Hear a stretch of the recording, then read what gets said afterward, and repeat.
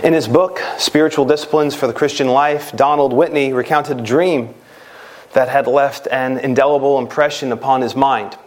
He notes that the dream, he didn't put any significant value or prophetic value upon the dream, but he nonetheless awoke quite stirred.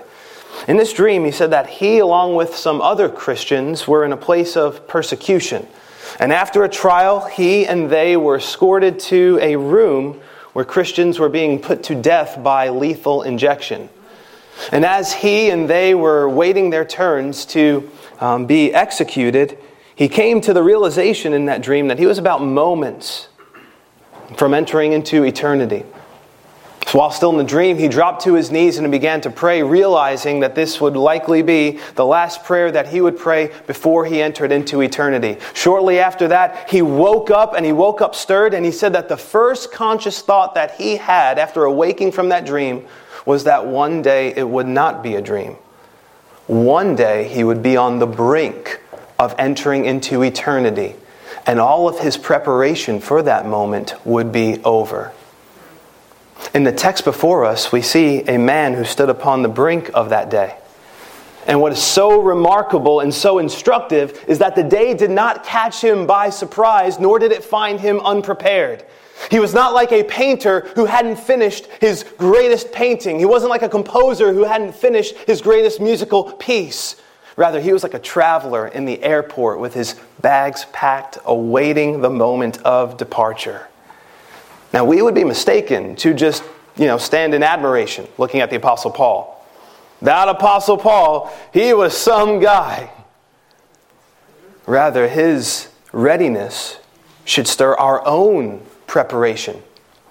There is a sense for all of us in which there is both a clock and a course.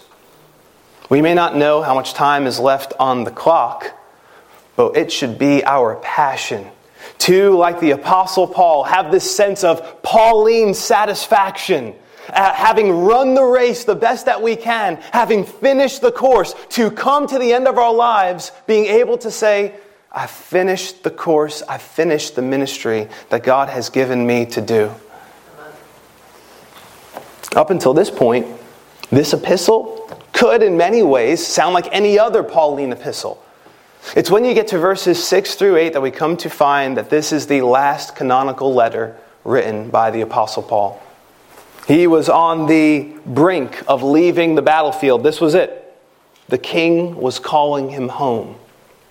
Now, how is that connected to what he had just previously told Timothy? How is that connected to the ministerial challenges that were before Timothy? We'll see that as we get into our text.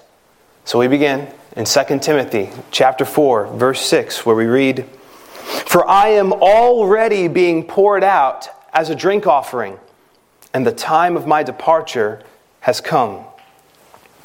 So what can easily be missed in this statement is the word that begins this verse in our English text. For. Here we have an additional rationale for the previous exhortation that Paul had just given to Timothy. And what did Paul previously say to Timothy? He had told him in verse 5 that Timothy needed to be sober, be clear-minded, be sober-minded. He told Timothy, endure hardship. He told Timothy, fulfill your ministry, do the work of an evangelist. So here we find a particular purpose behind that apostolic insistence, namely that the time of Paul's departure was at hand. It's as though Paul was saying, in light of his own forthcoming martyrdom, Timothy would have to all the more stay sober-minded. If Paul remembered Timothy's tears when Paul had last departed from Timothy, and that appears to be the context when you look at 2 Timothy chapter 1, verse 4, how might Timothy respond to this? This time it was goodbye.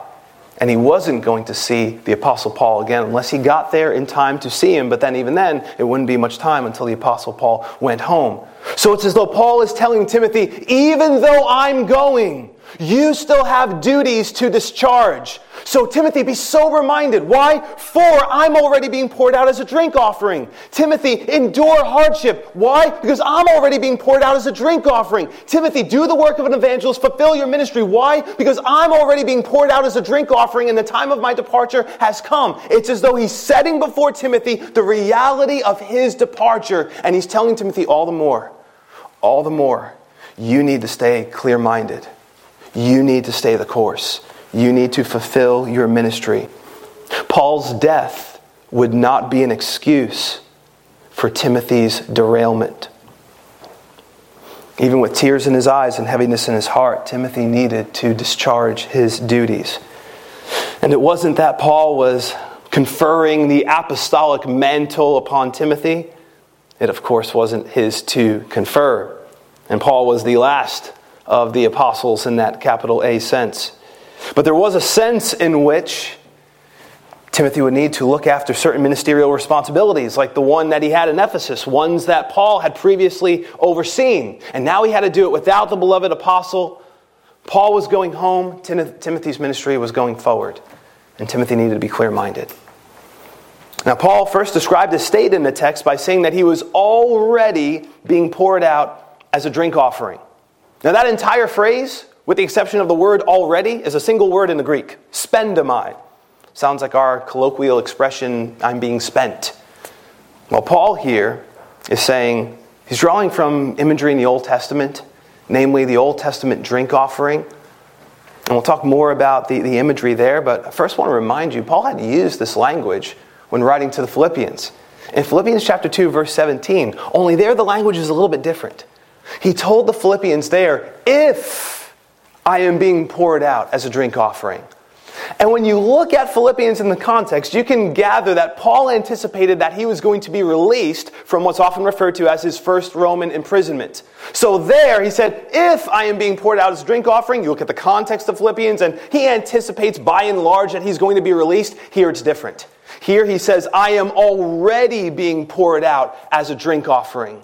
There he faced the prospect of martyrdom, but he had an expectation of being released. Here he knew he was already being poured out as a drink offering. It was so sure, it was as though the time had already begun, to use language from George Knight. It was as though the boat had begun to tip over the edge of the waterfall.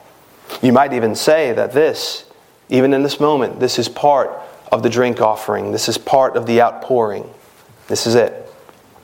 Well, what was previously metaphoric, him referring to the Old Testament drink offering and him being poured out, becomes rather literal in the second half of the verse when he told Timothy, and the time of my departure has come. So he knew he was on the precipice of martyrdom. He knew he was about to be absent from the body and present with the Lord.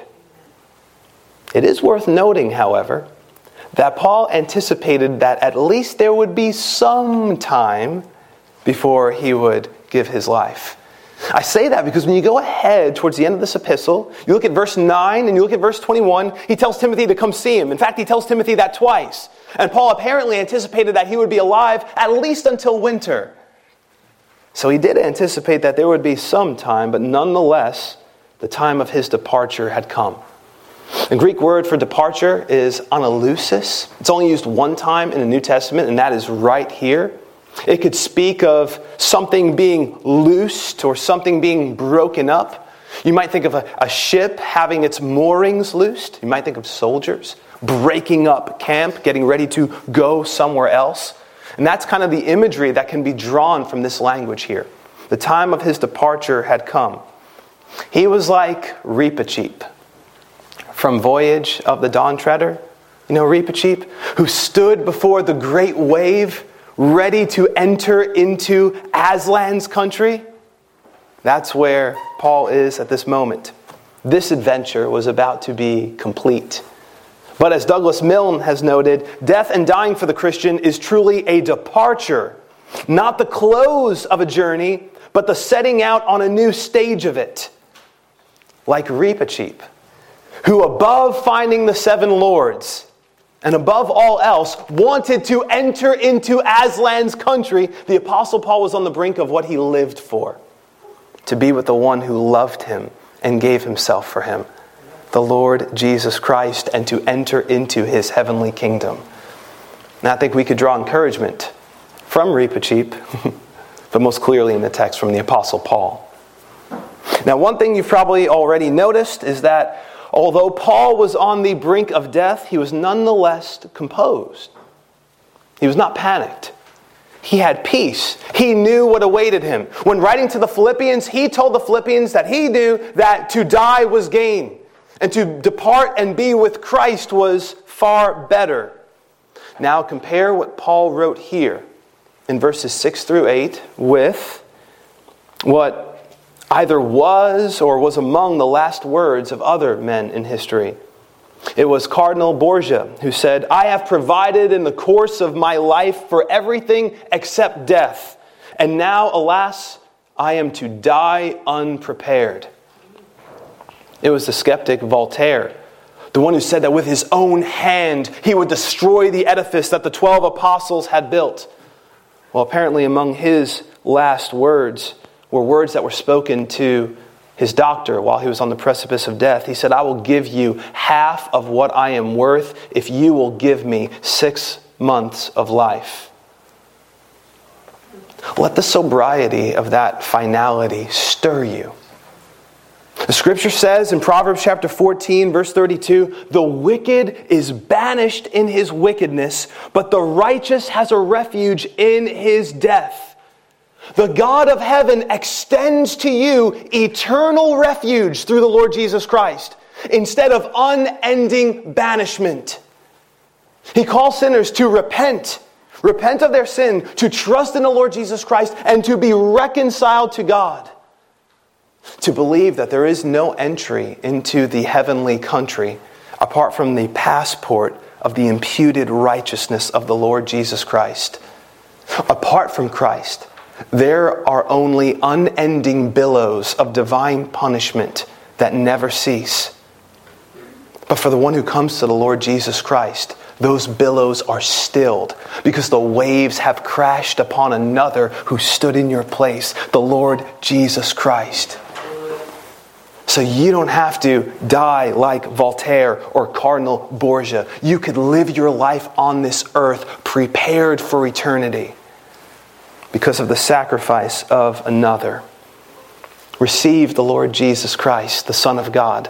Live for Him and spend the rest of your life serving the Good Shepherd, who will not only carry you into His heavenly kingdom, but will be there to welcome you with His outstretched arms and nail-scarred hands. And how fitting it is to offer up yourself in the moment, in the here and now, for the one who offered up himself to you. You don't have to wait until you're on the brink of martyrdom. In fact, you should not wait until you're on the brink of martyrdom to offer up yourself. Rather, not just weekly, not just daily, but regularly throughout the day, we are to be those who offer up our bodies as living sacrifices to the Lord, holy and acceptable. Such is our appropriate act and reasonable response to the great sacrifice of Christ, offering up ourselves as a living sacrifice. That brings us to verse 7, and in verse 7 we read the following. Paul writes, "I have fought the good fight, I have finished the course, I have kept the faith." As George Knight has noted, quote, with 3 graphic clauses, Paul tells of his service to Christ. And as Donald Guthrie has noted, the 3 perfect tenses convey a sense of finality. A sense of finality. Well, first Paul wrote, "I have fought the good fight." So here that Greek verb that's used, "I have fought," is an inflected form of that Greek verb agonizomai. Agonizomai. It's used in conjunction with the related noun agon, translated as fight. Now I call this to mind because this verb can be used to speak of different things. It could be used to speak of military type fighting.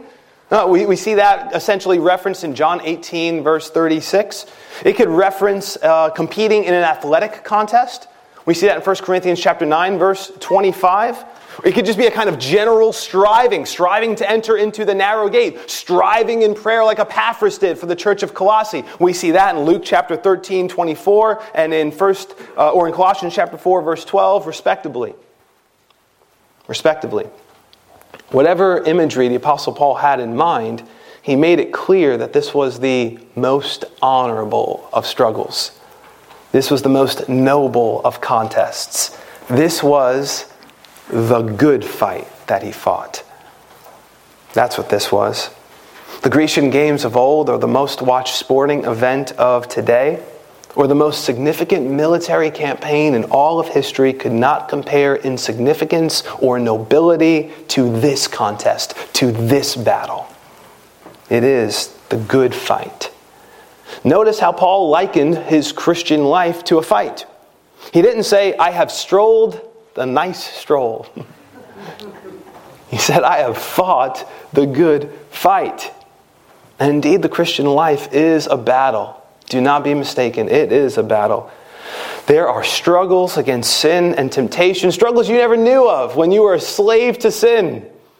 But there are struggles against sin and temptation. There are obstacles and there are snares provided for us by the world and the devil. There are inclinations of our own fallen frame and our own flesh that we have to mortify by the power of the Spirit. There is discouragement that has to be pressed past, and so on.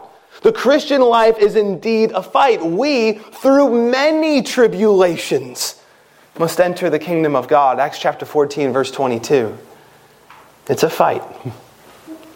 But indeed, it is the good fight. Next, he wrote, I have finished the course. This metaphor draws from the arena of the race. Paul had completed the race. It's worth recalling how Paul thought of this course. It was in Acts chapter 20, verse 24. This is after he testified that the Holy Spirit testified to him that chains and imprisonments essentially awaited him in every city that he went. After he says that, he says this in Acts chapter 20, verse 24.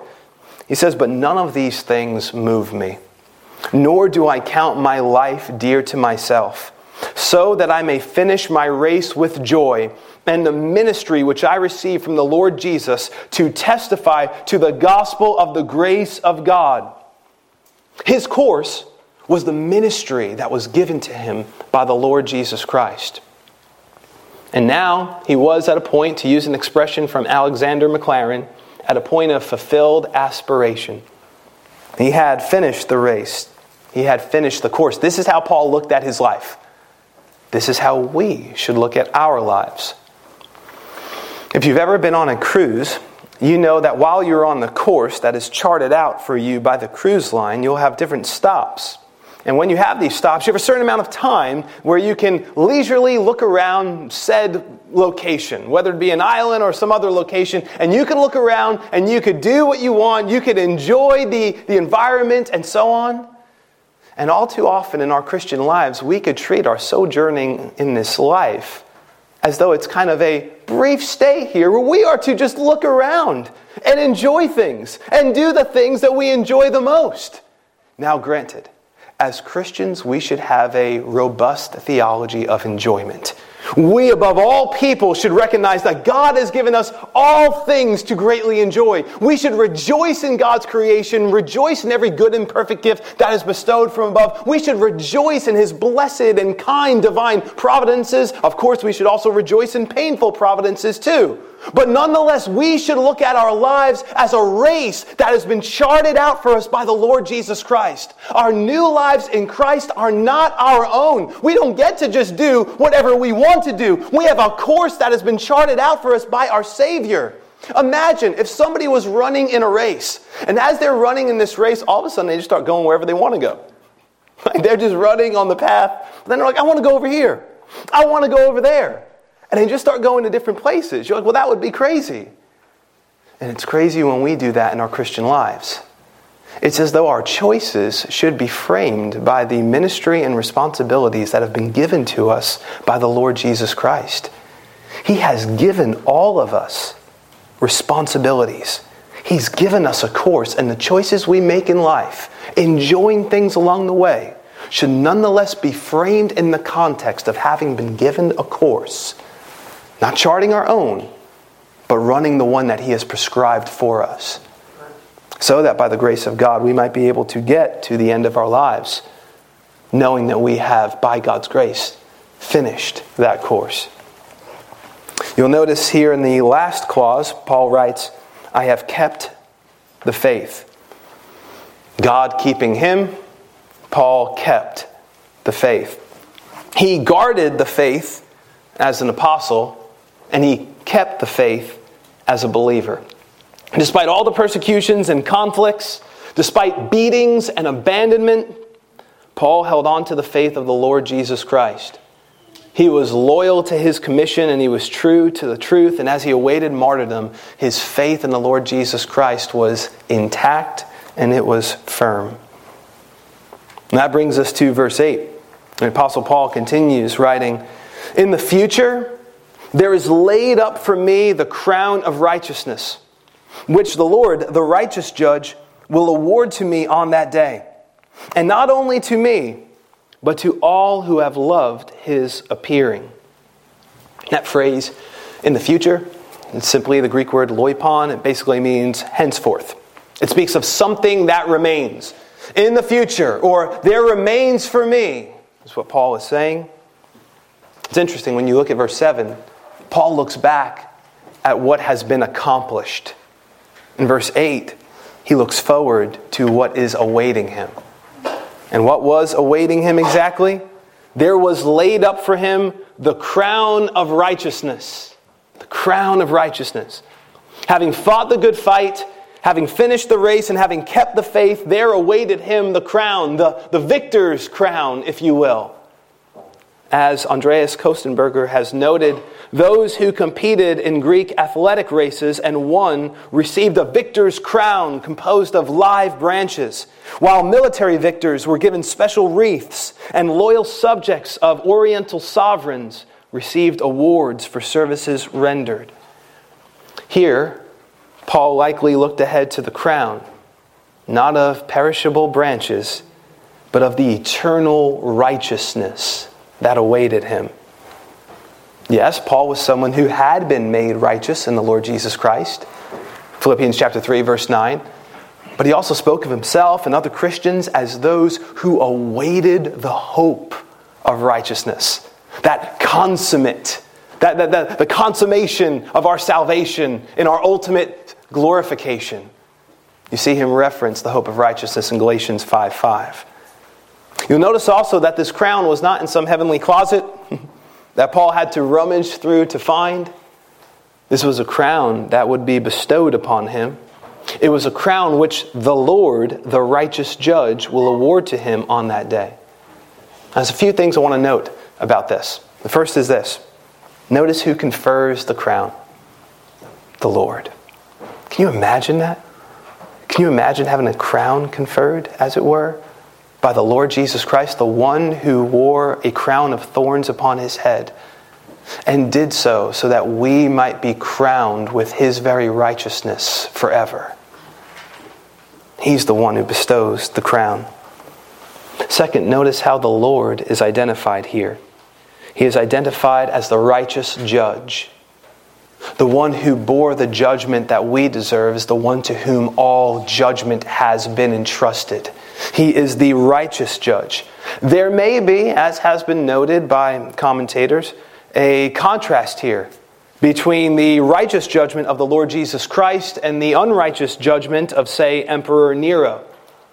Unlike the righteous judgment that placed Paul on death row, the judge of all the earth will always do right.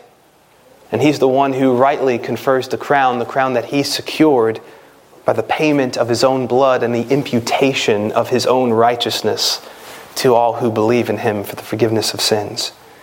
And notice when this happens. Paul says, on that day. What day is that? Appears to be the day of the Lord Jesus Christ. It appears to be the day of Christ's coming. It appears to be the day when believers will stand before the judgment seat of Christ and be rewarded by the Lord who loved them and gave himself for them. Paul's race would be finished soon, but his crown would be awarded on that day. But notice, you got to love what Paul, carried along by the Holy Spirit, writes next. This wasn't only a moment for Paul to look forward to. He says, and not only to me, but also to all who have loved his appearing. What an encouragement for Timothy. What an encouragement for you and I. You think about this. This is the crown that awaits all who love his appearing, all who have longed for his return, all who have longed for the second coming of the Lord Jesus Christ.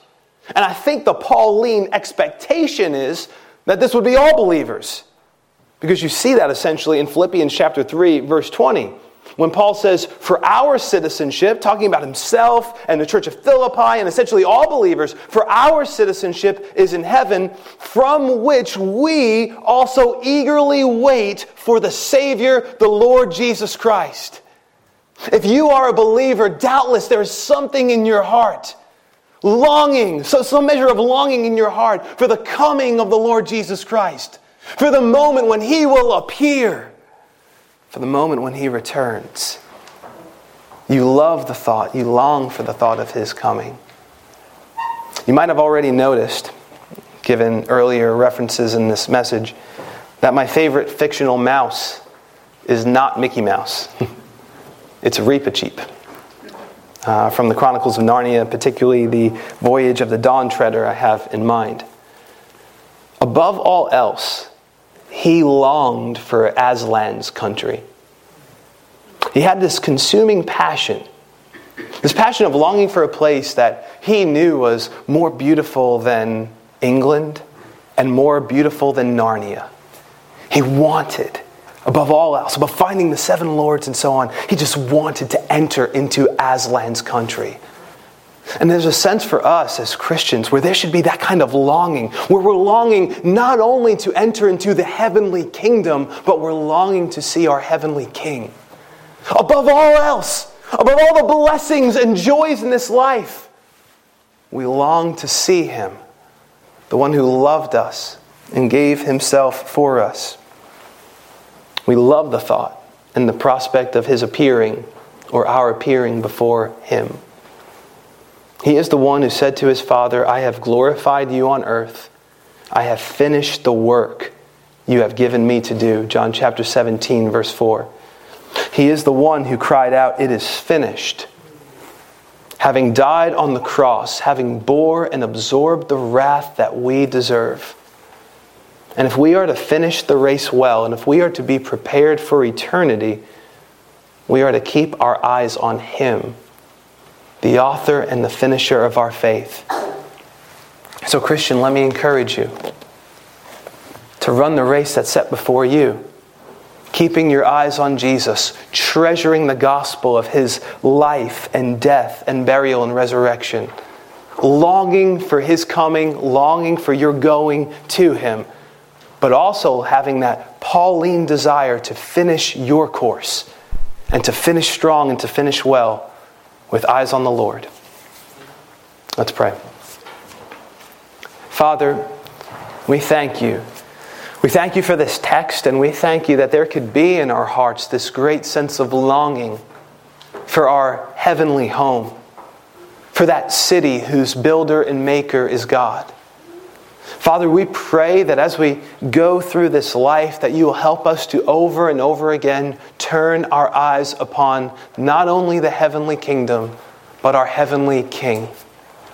Help us, Heavenly Father, to pour our lives out, as it were, to offer up our lives as living sacrifices, and to do so as just a response of praise, a response of worship, in light of you giving your Son to die on the cross for sinners like us. So Father, I pray for every one of us that we would leave here today with a fresh measure of Spirit-wrought strength whereby we run and we desire to arrive at that point, even as where Paul was, on the brink of eternity with a sense of Pauline satisfaction, having finished the race, having kept the faith. Father, may it be. In Jesus' name we pray. Amen.